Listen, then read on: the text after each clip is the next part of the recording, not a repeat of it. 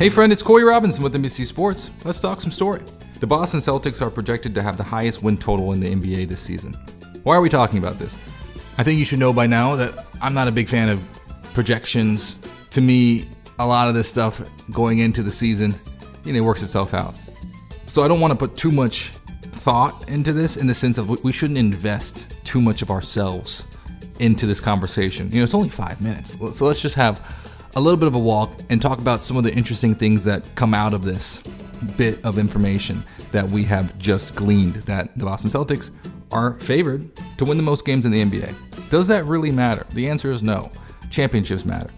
But what's fascinating about this is that it appears to be the moment the oracles and all these sports books, the oracles are now starting to anoint the air. It looks as though the Boston Celtics are in the position to assume the throne. That's exciting if you're a Boston fan. Now it's actually, you gotta play. You gotta do the work now. The labor required to become king. That maturity from being a boy prince to a king. Well, that's what we've been witnessing. But this season is the moment. We'll see exactly where the Boston Celtics are. I think they made the best moves this offseason. They got better. They got Malcolm Brogdon, which in my mind was the one piece they were missing. I also think with the way that the NBA seasons have been going recently with resting stars and it's also interesting with the mid-year trade deadlines, particularly with Boston. To me, that follows more of a Premier League model. And in the past, once again, quite frankly, let's keep it blunt. This is a blunt instrument on our walk. I didn't really see that where you have a mid-year signing that dramatically improves the quality of the team, like you see in soccer, where, you could get a mid-year signing and it would be automatic off the bench goal production, right? We're starting to see that with the, quote unquote transfer window, if you will, with free agency, particularly with the Boston Celtics, because what Derek White brought to that team, that was as far as before and after. Because remember, to start the season off, the Boston Celtics were not very good. They were an up and down team, flashes of brilliance, but they were inconsistent. And then after the All-Star break, they just went on a tear and never looked back until the finals. But being able to get to that spot, it looked like they just ran out of juice. It looked like they just fatigued. The train just ran out of fuel. But they had all the pieces. But I think a critical part of that was the mid-year signing of Derek White to juice everything up. Like that, to me, was an injection of fuel. So I'm curious to see if we'll see that again with this Boston Celtics team. What will be the start of the season? Will they pick up where they left off, but refreshed, regenerated, renewed?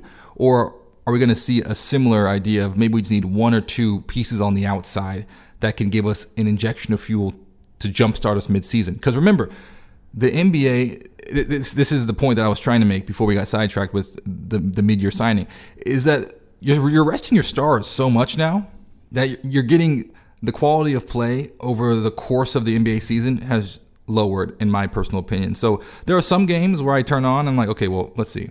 Jason Tatum isn't playing, and neither is Jaylen Brown. They're resting. They're stars on this road trip. Why am I watching them play the Detroit Pistons? That's a hypothetical example of, there's a whole part of the season that is just like that, where it's almost like throwaway games where you're trying to get people rest, but the quality isn't there.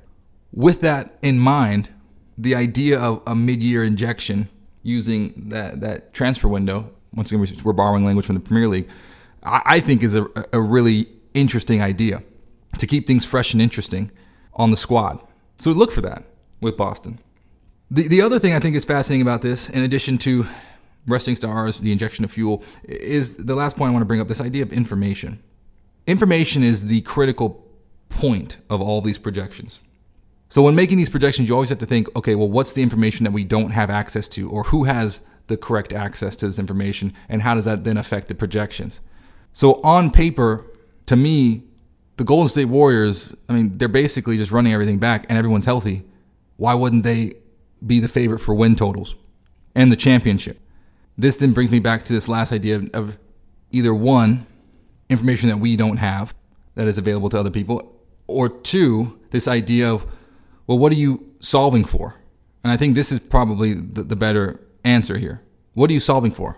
Are you trying to win the most games in a season, or are you trying to win a championship? And I think because of the lack of quality in the mid-year games, where it's just like the dog days of summer, it really is, the resting of stars, and various injuries throughout this brutally long season, I personally think that you would see some of the better teams sink into maybe top 4, top 5 as far as win totals are concerned, and position themselves to get good seeding, to get some home court advantage for the playoffs, and then put themselves in a position to go far in the title race. Why would you want win totals when that's not the end goal? You're not solving for that. You're solving for championships.